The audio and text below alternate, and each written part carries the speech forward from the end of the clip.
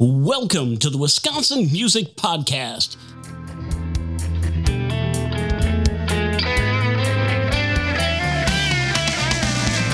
Here to introduce you to the great musicians and music businesses and organizations of Wisconsin. Thanks, Gene. Welcome, music enthusiasts, to the Extraordinary Wisconsin Music Podcast. You're ready for a captivating musical adventure as we dive into the world of CDB and the Endtimes.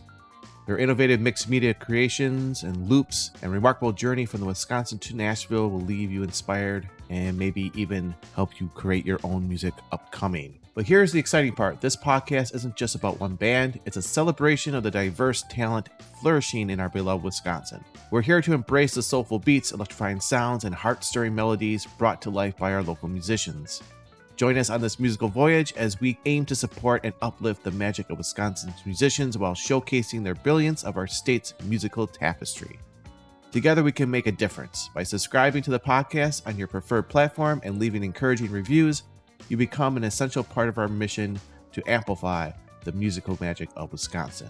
Get ready for an exhilarating journey filled with inspiring interviews as we take you on a tour of the diverse sounds and voices that make Wisconsin's music scene shine like a star. So let's spread the excitement. Share the podcast with friends, family, and anyone who appreciates the heart and soul of music. Together, we'll create a musical sensation that resonates far beyond Wisconsin's borders. Thank you for being a part of this incredible journey. Your support drives us forward. We can't wait to embark on this fantastic musical adventure with you. Stay tuned for more thrilling episodes filled with pure Wisconsin talent. So here we go into the interview with Carson D. Bell of CDB and the Endtimes. Welcome to the Wisconsin Music Podcast. This week we have Carson Bell from CDB and the Endtimes. So Carson, welcome to the Wisconsin Music Podcast. Hey, yeah, awesome to be here. I've seen the podcast before. A few of my friends' bands have been on here, and I think it's super cool. Awesome, thank you so much for being on. Let's get right into like your music origin story. How did music find you, or how did you find music? How did that whole thing come together for you? Yeah, so I started doing music in it must have been probably like 2007. I had just been doing bands like probably right around like freshman year of high school. I decided I wanted to do band stuff, and been playing guitar and taking chorus in school, but nothing like no serious musical training in my background or anything like that. But I was really into like the mid and late like 2000s and 2010 like metalcore scene. In 2008 was when my first like real band started. We were started through the Madison Music Foundry in Madison, Wisconsin, with Mike Olson, and Joe Bernstein was our kind of coordinator, and he's played drums in like a gazillion different Madison bands. He was in the Kissers, El Valiente. I think he's got a current project going now too, which is super cool that he's still active after all this time. But so Joe kind of helped us, and we were doing just kind of rock and roll, and then kind of getting into like metal stuff. That band was called Boulder Fist. We were part of the very first class of rock workshop bands, which is still it's still going to this day, and they've still got our picture hanging up in the foundry, which is like super cool. Cool. A place that so many people have gone and hung out at, and just learned. I mean, I had basically spent all my free time in high school there when I wasn't out getting in trouble. So so the foundry was awesome. That band turned into a band called Underwaves. We were pretty active in like the Madison hardcore scene between like 2010 and 2012. That band was with my brother Grant, and then our bass player Billy May. Shout out Bill Mason. He's big into like photo and video stuff now for like live music in Madison. Okay. Super proud of that guy. So that band, Underwaves, we went for about 2010 to 2012. and kind of broke up after I moved to Milwaukee for school. Spent a few years down there. Didn't really think that I was gonna like get back into music stuff seriously. I didn't really have like any sort of plan, but I just I don't know. It just didn't seem like, I mean, like doing like metalcore and hardcore and stuff like that. Like by the time I was 19, 20, I was sort of like, well, I still like this music a lot, but I just don't see myself continuing to do that. And I had been writing, I'd been trying to figure out how I was going to find an original sound with just like acoustic singer songwriter stuff. And then my good friend Stu, who is currently the guitar player in Excuse Me, Who Are You?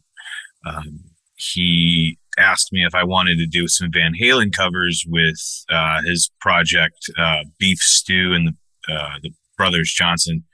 And we were supposed to do a Hot for Teacher cover, and never ended up doing that, but ended up like spending a bunch of time over the summer of 2017 just like hanging out in our drummer Jamie Goodrich's basement, drinking and writing.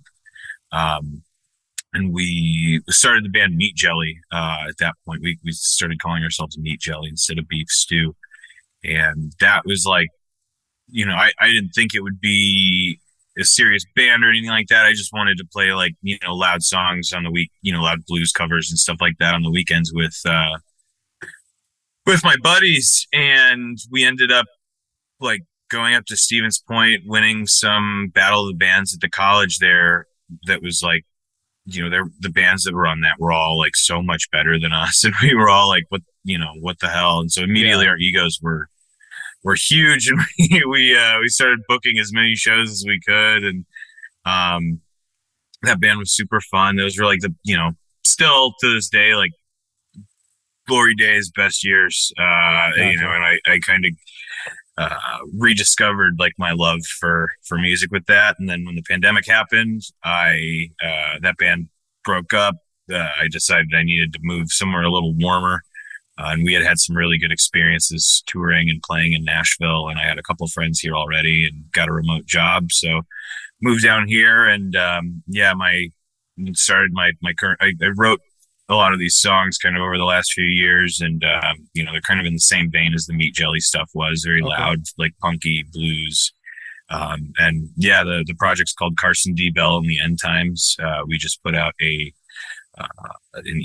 EP demo sort of deal at the end of the summer. It's on cdbet.bandcamp.com. And I'm probably early in the podcast for plugs, but Okay. I haven't done one of these in a while. That's why you're supposed to be on here. Yeah, we're all good.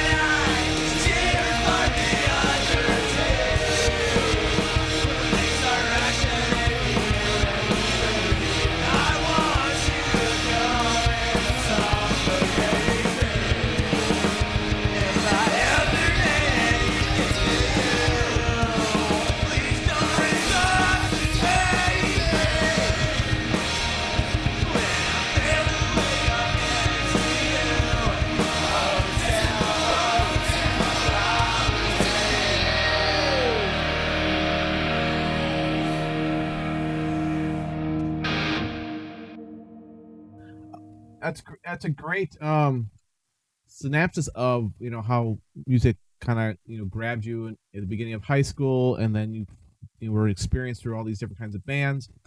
You kind of talked about playing out with a lot of these different bands. What have you kind of noticed in the local scene that's changed over the last 15 years or so? Yeah. When I first started coming up in the Madison scene, there was a very, like, the early 2010s, like, just Midwest hardcore in general. Like, you had like Sworn In, and you had Kingmaker and Expire, and all these bands that were like making, like, big noise and in like the hardcore realm. And it seems like all of that kind of has bounced out of the Midwest, and there were obviously like various things that kind of caused that, like, but it's interesting to see the similarities between the shows when you go to, like, a punk show now, or like, I know Madison has a really, great kind of Midwest emo, quote unquote, scene right now, and seeing the similarities in those shows to, like, old, like, beat down hardcore shows, or like, stuff like that I would go to back when I was in high school and early college. And yeah, I mean, just seeing kind of how the way that, like, the internet kind of affects the current taste of, whatever everybody's like, the current underground, because it's totally, the underground now, it feels like, is really determined by, like, a lot of like the TikTok trends and stuff like that. That's how you get, people out to the shows, is you capitalize on those kind of, just different scenarios. And back then, it was very much like the rudimentary days of that. It was very much like, because Vine, I think about Vine, and people always compare Vine and TikTok, but I don't really remember any like musical moments through Vine like TikTok's had for, like. Yeah, I never used Vine, so I skipped over that one. That one there was just a lot of chaos on that one. There was like, but it was like way less orchestrated. Like TikToks are all like, it feels like there's a director off scene, like, for every TikTok that I watch. And like Vine was like just a guy with a grainy camera phone, like, I'm gonna jump off a building, very much like making, like, I liked Vine because it was like Jackass for, like, just regular people. That's what it became. But yeah.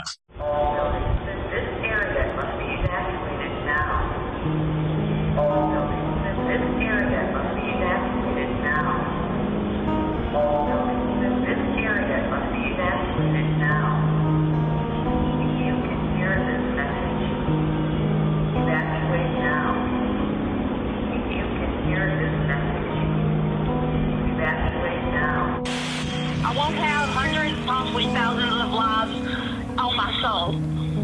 And I will shoot him in the leg if I have to. Throckmorton says she continued saying those same things to police. In this makeshift compound in rural New Mexico, investigators not only found appalling conditions, but according to prosecutors, they may have uncovered a sinister plot. 11 emaciated children, ages 1 through 15, were discovered along with an arsenal of high-powered firearms. Only himself. There's no affiliations. I mean, once again, that I know of at all. I mean, there's no affiliations. There's no church. There's no religion. There's no politics. There's no anything. He's no mental illness. I mean, he was just a guy. God, don't make me shoot somebody. I'm going to call him, and I'm going to get him over here, and I'm going to record, because I don't have proof, but I know what he's doing, and I'm afraid for my life and everybody else's. She also says she is screaming into the universe for help. And then I witnessed both towers collapse, one first and then the second, mostly due to structural failure. The operatives have been instructed to ensure that the explosives went off at a point that was high enough to prevent people trapped above from escaping. Everywhere you look, it's the end. Everywhere you look, everywhere you look, it's the end. Everywhere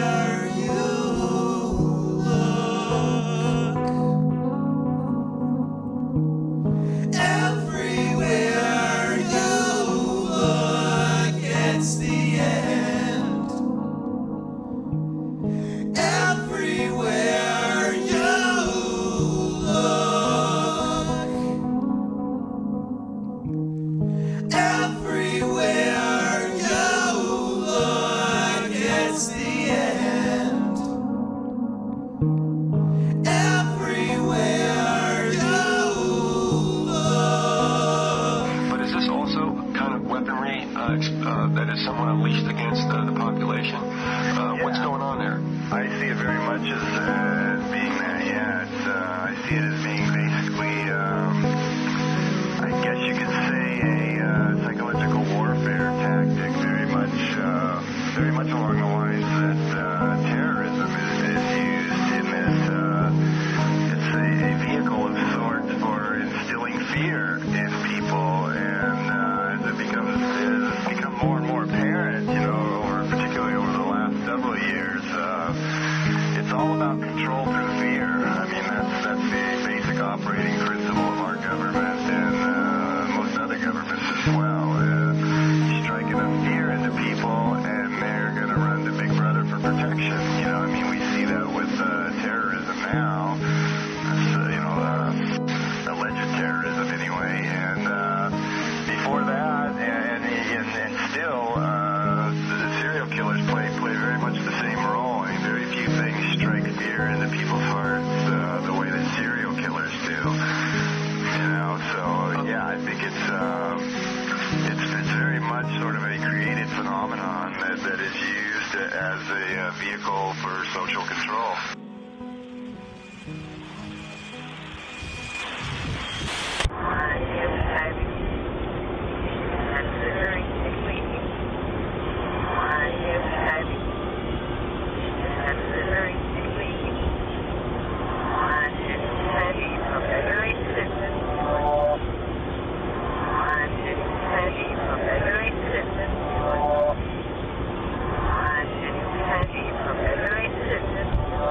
What have you kind of seen, like, in the struggles? I mean, let's kind of focus on that for a minute here, that you're seeing now.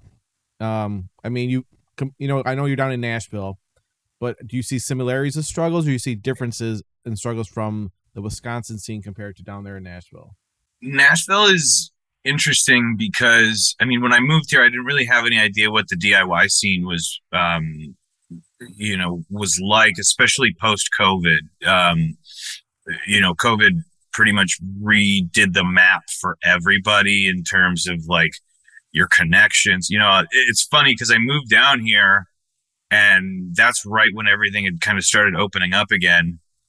And a lot of the old friends that I saw, and, people who we had met from tour and stuff like that, I mean, their lives had all like very drastically changed. And okay. I mean, we had, like, with Meat Jelly, we had stayed with some friends of ours that lived down in East Nashville and like demoed a bunch of music on New Year's of 2019 because we had been booked for like a house show, big party kind of deal, and just ended up staying there. We'd planned for it, but those dudes, like, they're still active musically, but it's just a different vibe with everybody. It's like so much time passed. And I think that was sort of the problem that Meat Jelly had too, is, when the pandemic happened, that was right when we had started kind of turning, like seeing tours that weren't like, just like sunk cost. That wasn't just like, and we were actually selling merch every night. Every show was sick. Those were really, and we had kind of figured out the logistical end of it. And then the pandemic happened, like, and I was anticipating it, but I still booked us, this run of shows with the band Shuby, up from Oshkosh. And, it was like our biggest run of venues yet. It was like a spring tour. It was supposed to be from like it was like a 4 or 5 day run in April. And, going down to Iowa City, Chicago, we were hitting some markets that we hadn't hit yet. And we announced the tour, and 2 days later is when Evers put out the state of emergency. And so we're, it's like, well, so much for all this. And it's already such a grind to try and book anything like that in the first place. I mean, we had really been grinding it hard. And I think that, just having that for so many bands, some bands were able to, tuck and roll and hop right on TikTok and, start doing live streams on, on Twitch and in Minecraft and all that random shit. And, then it's like with us, we were barely keeping it together. There's some, like, on the old Meat Jelly Facebook page, there's some like live streams that me and Stu were like, we're just hanging out drunk at the lake, in the middle of like a weekday afternoon, just hammered drunk, like playing some awful covers on the lake. And it's like, that was not like really a sustainable model for a growing band during that time. And we just didn't really know what to do to stay connected with people. And, our personal lives were all really messy too. So yeah, I mean, just figuring out like how to navigate the landscape of like, how do you grow a band?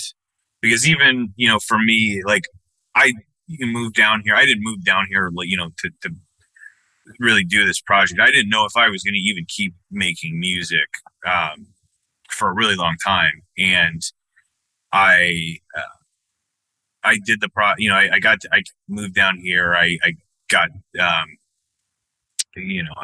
was able to reconnect with a friend of ours actually from the Meat Jelly days. His name's Alex Ralph, and he's my guitar player. And he had been in a band that actually played at that Stevens Point Battle of the Bands, and back in the winter of 2017, and they were called Second Charm, and then that band went on to be called Bear Down, and then they turned into Wisco Disco. And Alex was the bass player, and Stu and I went to Mardi Gras together just for fun. And I was still demoing out all these songs, because I had drum tracks that the old drummer from Meat Jelly, Jamie, had written. And I was, using those to kind of, construct these demos. And Alex had moved here with his girlfriend during the pandemic because his band had also kind of fizzled out. They were more of like a college, group of college guys that, after a while, they all kind of went their separate ways. And it was just super cool to reconnect with him and have him instantly like interested in my songs, because I showed him the music and I was like, well, I don't know if anybody's going to really like this other than me, and it just worked out really well to have Alex on board, because it just gives me a lot more, confidence in what I'm doing. Because you talking struggles, like the biggest struggle for me has been like putting, because I've sort of always been the like behind the scenes like manager, like booking the shows and kind of doing all that sort of stuff with all my bands. So like doing all that and then having it be under my name, and I've sort of like, I used to be a lot more of an extrovert, and now I'm like, I've doxed, I have the world's worst OPSEC, because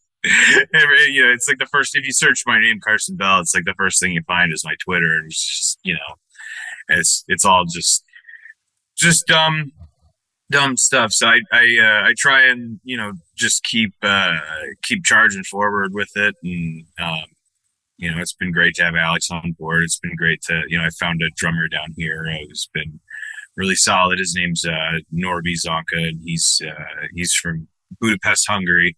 A really cool dude. And then my bass player Rose, she's in a band called Poplar Creek down here as well.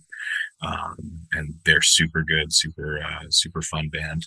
Had basically played a show with her, and I'm like, I mean, you're incredible, and I would love to have you, play bass in my band and do some backing vocals. Not thinking that she was going to say yes, and she said yes. So it was super cool. You never know until you ask, right? Yeah, exactly. You gotta always constantly be putting yourself out there, right? Yep, I hear you. And so we're talking about the EP Redacted, correct? Redacting, yeah. Redacting. Okay. So why don't you kind of take us on the journey of creating this project? I mean, to me, it sounds like it's like mixed media. You have this different kind. You have like these speeches that are kind of intertwined through your music. So kind of have the audience kind of get a better understanding of how you put this together. Yeah. So I really I think for this project, what originally it was I was living in my at the end of the end of 2020, I should say. I was sort of living in my practice, the Meat Jelly practice space, and I was writing what would become a lot of the songs that I have now. And I had kind of like a full album written, and I realized that like I can't just put out a full album with like under my name without like really anything, sort of prepping it to kind of give people an idea. I wanted to make sure that, because that's always been the big challenge for me with all my bands. I've never been able to put out like a full album, and that's always been a huge regret, because all of my bands have been like, I've always felt like we kind of break up at our peak. And so I really wanted to make sure that I did it right. And when I moved to Nashville, I had all these songs. And Jamie and I, the old drummer from Meat Jelly, he had written, most of the drum tracks and stuff. But one of the songs I had rewritten pretty significantly, and it didn't really have any drums for the first half of it. So I took the drum track that Jamie had, and I was just listening to it, and I was feeling really burnt out. And I had this riff in my head that was, it was basically just Rose Gold by Shuby. Just like, that's basically all it was. Like there, and I heard this drum track, and I'm like, well, Jamie played his ass off on that drum track. I really should try and like adapt something to it.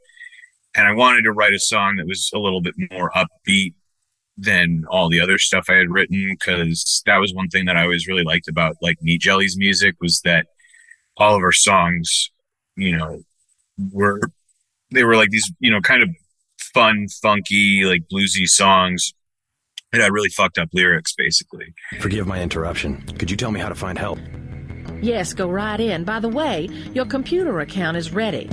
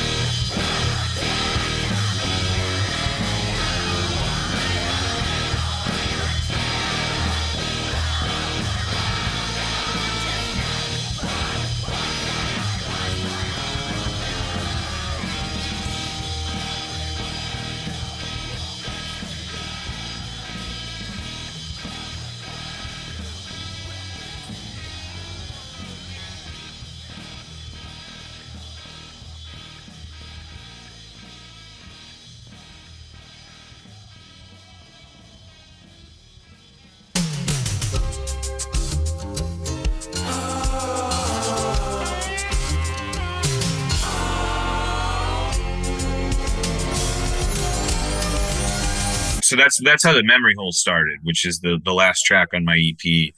And I took that drum track that that Jamie had sent or had given me, and I split it in half. And I basically rewrote, this little riff that I had, this shooby riff basically, and I sort of adapted it to that song. And then I wanted to do like an Oasis chorus because I was really listening to a lot of Oasis. So Okay. I just kind of played that chorus. And like, so that was how the song, the song was just like 2.5 minutes. It was real, short, sweet, and dirty. And the lyrics were all like very tongue in cheek.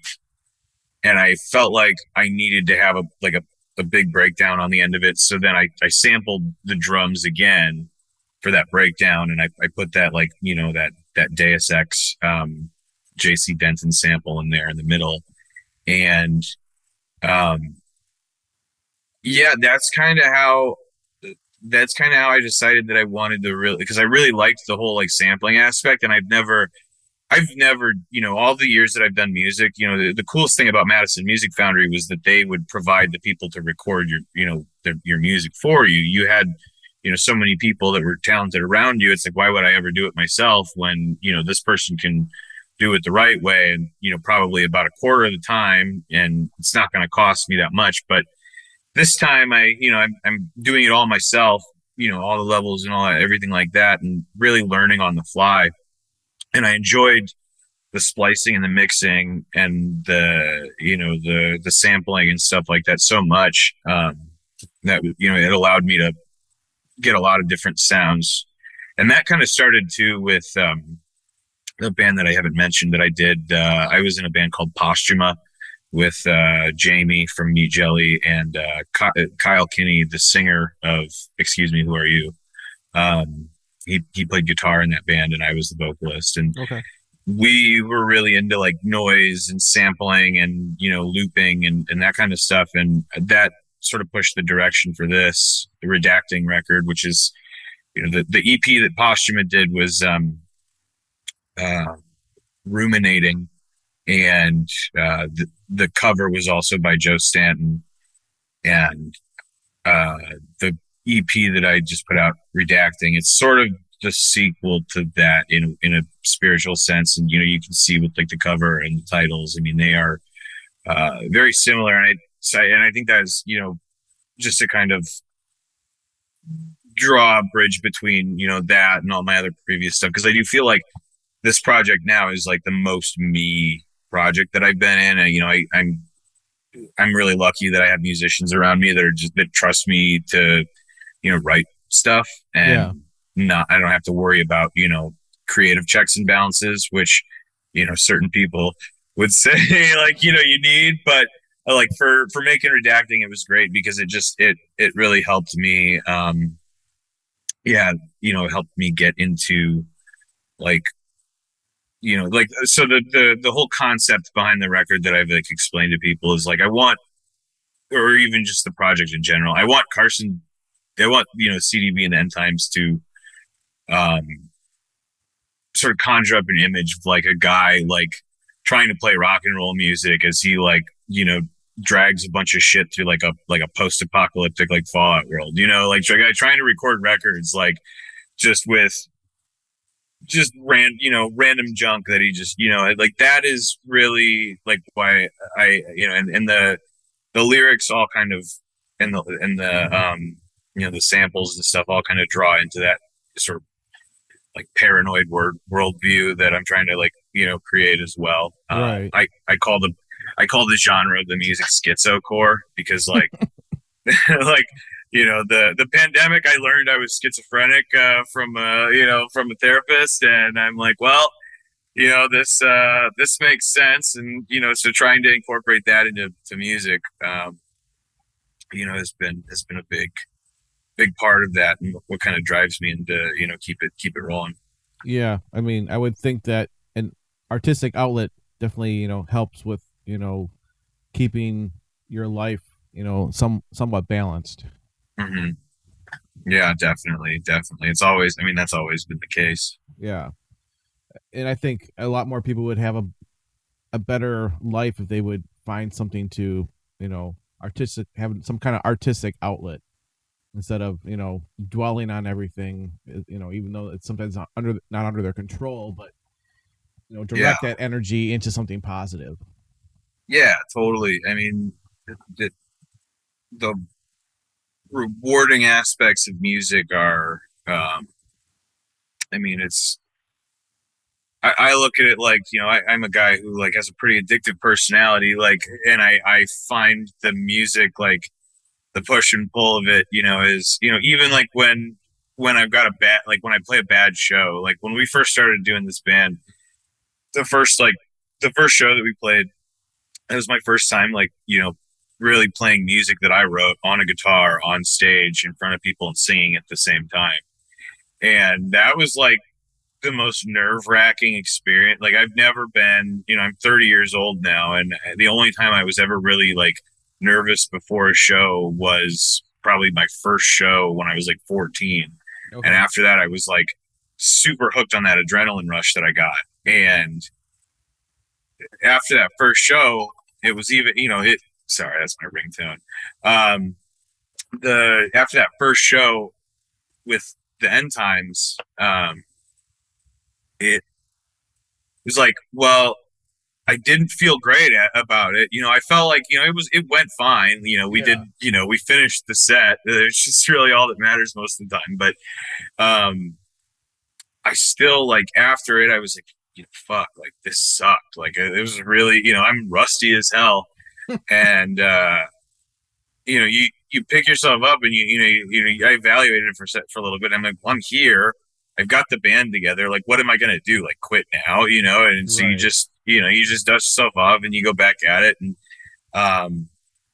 yeah, I mean, cause it's kind of an addiction. And then you play like a good show and you get that, that adrenaline rush that you had. I did switch off of guitar after that show. I'm like, well, I'm not going to keep playing guitar if I don't enjoy playing guitar on stage. Yeah. But yeah, I mean, all things, all things considered, I think there's a lot worse things you can be doing with your time these days. Right. For sure. Absolutely. And with this 4-song EP, is it just to put your art out there, or is it more like you're trying to, take it to the next level? I mean, it's a little bit of both. When you're 30 and you've been in bands for, it's like I just kind of woke up one day and I'm just 30, and especially with the pandemic kind of eating at the last few years of my 20s, like I would much rather like be at this point in my life and be like, well, I'm just doing this for artistic passion now. But I mean, there is definitely like a part of me that's like, well, I get a little bit of, you get a little bit of recognition and you're like, well, shit, I should really push this harder. I should push this harder.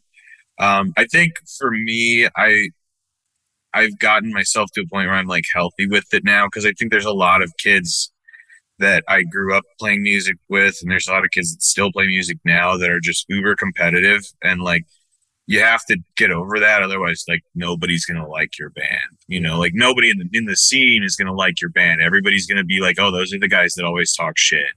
And, those are the guys that always like act nice. And, they never throw us a bone for a show. Like you have to get over all that shit. And,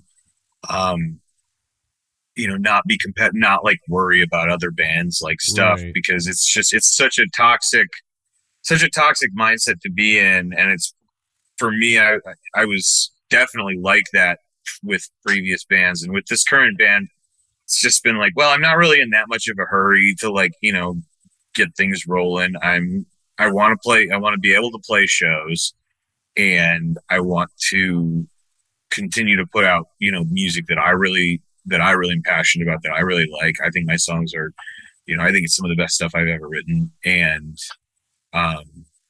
if people vibe with it, they vibe with it. If they don't, whatever. I'm not going to like dump a bunch of money into like Facebook marketing campaigns. I'm not going to like try and figure out how to become a TikTok star overnight. Like, I'm going to keep doing what I've always done, shit posting on Instagram and,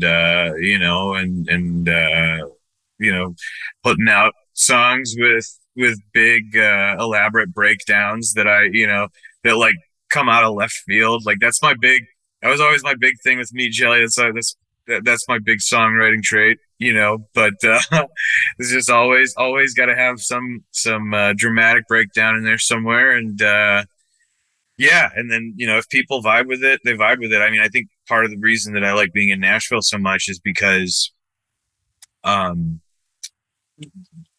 everybody here is focused on the music. They're focused on, and that's why it's so nerve-wracking too, is like, well, if I'm not shit up here, then I'm not shit at all. Like, yep. but yeah. So yeah, I mean, I'd say it's kind of a mix of both. Okay.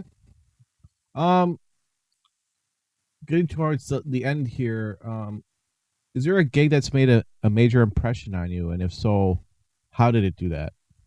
A gig, you said? Yeah. Like one that I've played or one that I've been to? Either or. Okay.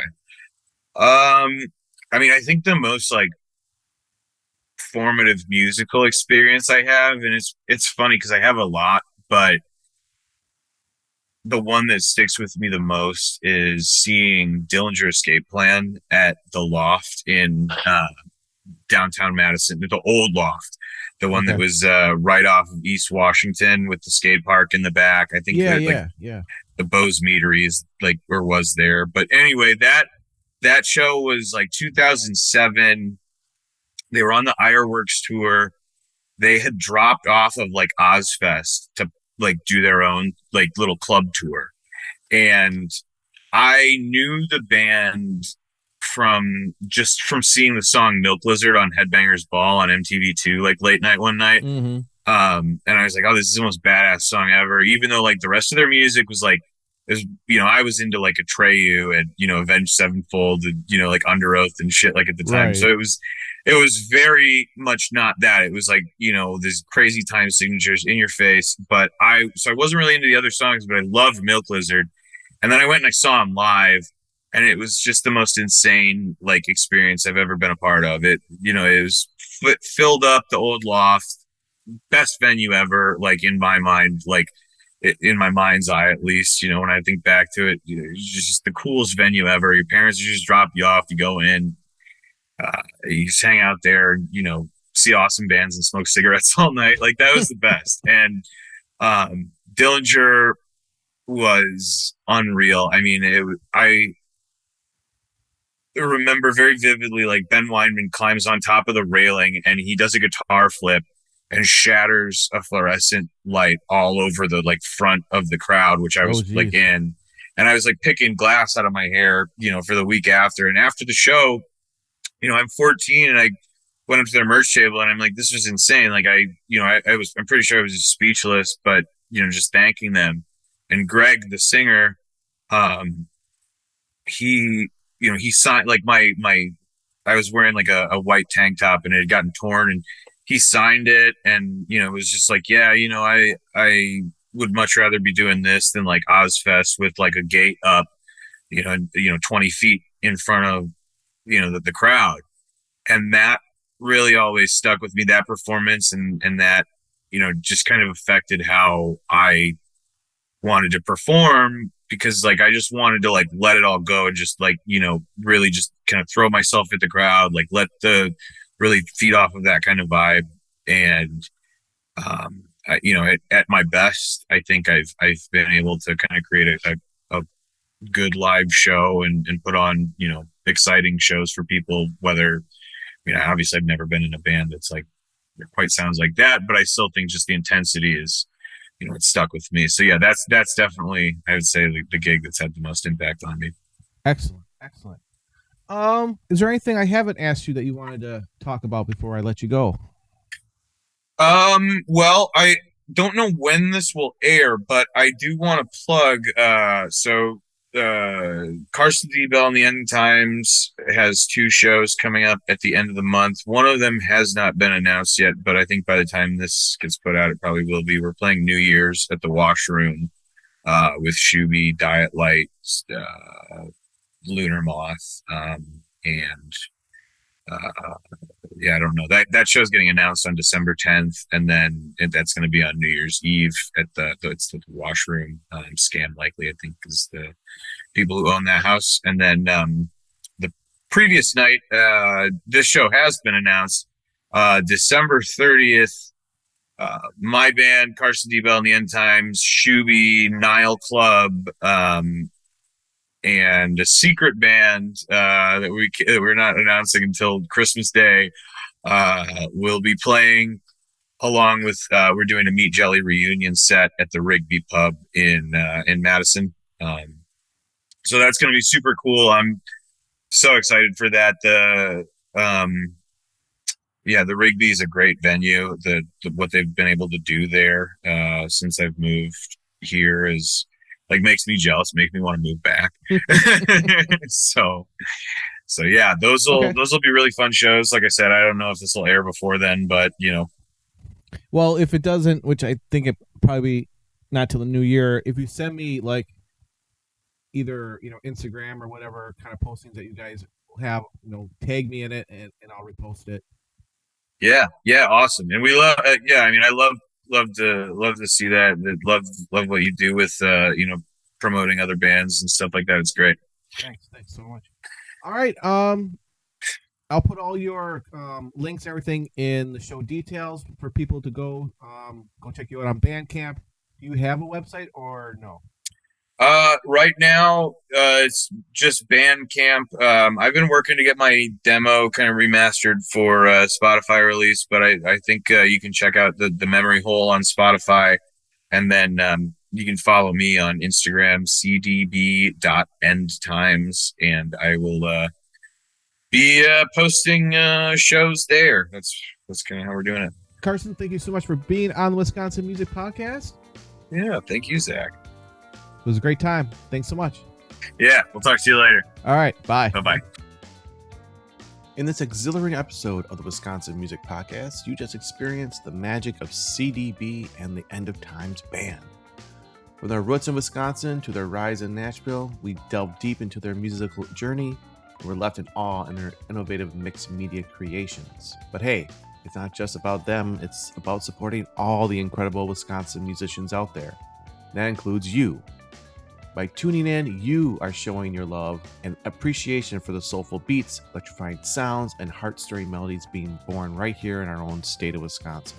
We invite you to join this musical celebration where you play a vital role. Your support means the world to us, to these talented artists, and to the entire Wisconsin music community. So let's unite as one powerful force and rally behind our local musicians, rock stars or folk artists, hip-hop legends or country crooners. They all share the same dream of having their music heard and cherished, and you have the power to make that happen. And join the movement and make a difference. Subscribe to the podcast on your favorite platform and leave those ravishing 5-star reviews. Your engagement fuels our passion to continue amplifying the musical magic of Wisconsin. Because your engagement fuels our passion and to continue amplifying the musical magic of Wisconsin. But hold on, we're just getting started. Brace yourself for an exciting journey filled with inspiring interviews where you get a front row seat to the diverse sounds and voices of our beloved state. Together, we'll showcase the brilliance of Wisconsin's musicians, artists, and the amazing organizations and businesses that support this vibrant music community. Let's share the word with your friends, your family, your coworkers, anyone who appreciates the heart and soul of music, especially Wisconsin music. Together, we'll create a musical sensation that resonates far beyond Wisconsin borders. Thank you, incredible listeners of the Wisconsin Music Podcast, for being the driving force behind this unforgettable journey. Your passion and support helps keep us going. We can't wait to bring you the next interview. Stay tuned for more thrilling episodes filled with pure Wisconsin talent. And to end this episode, I'm going to play CDB and the Endtimes' newest release called Dorchester 3. DORCHESTER, Roman numeral 3. Now, there are some things that will change. The past dictates the future. It's a good thing we made so many sandwiches.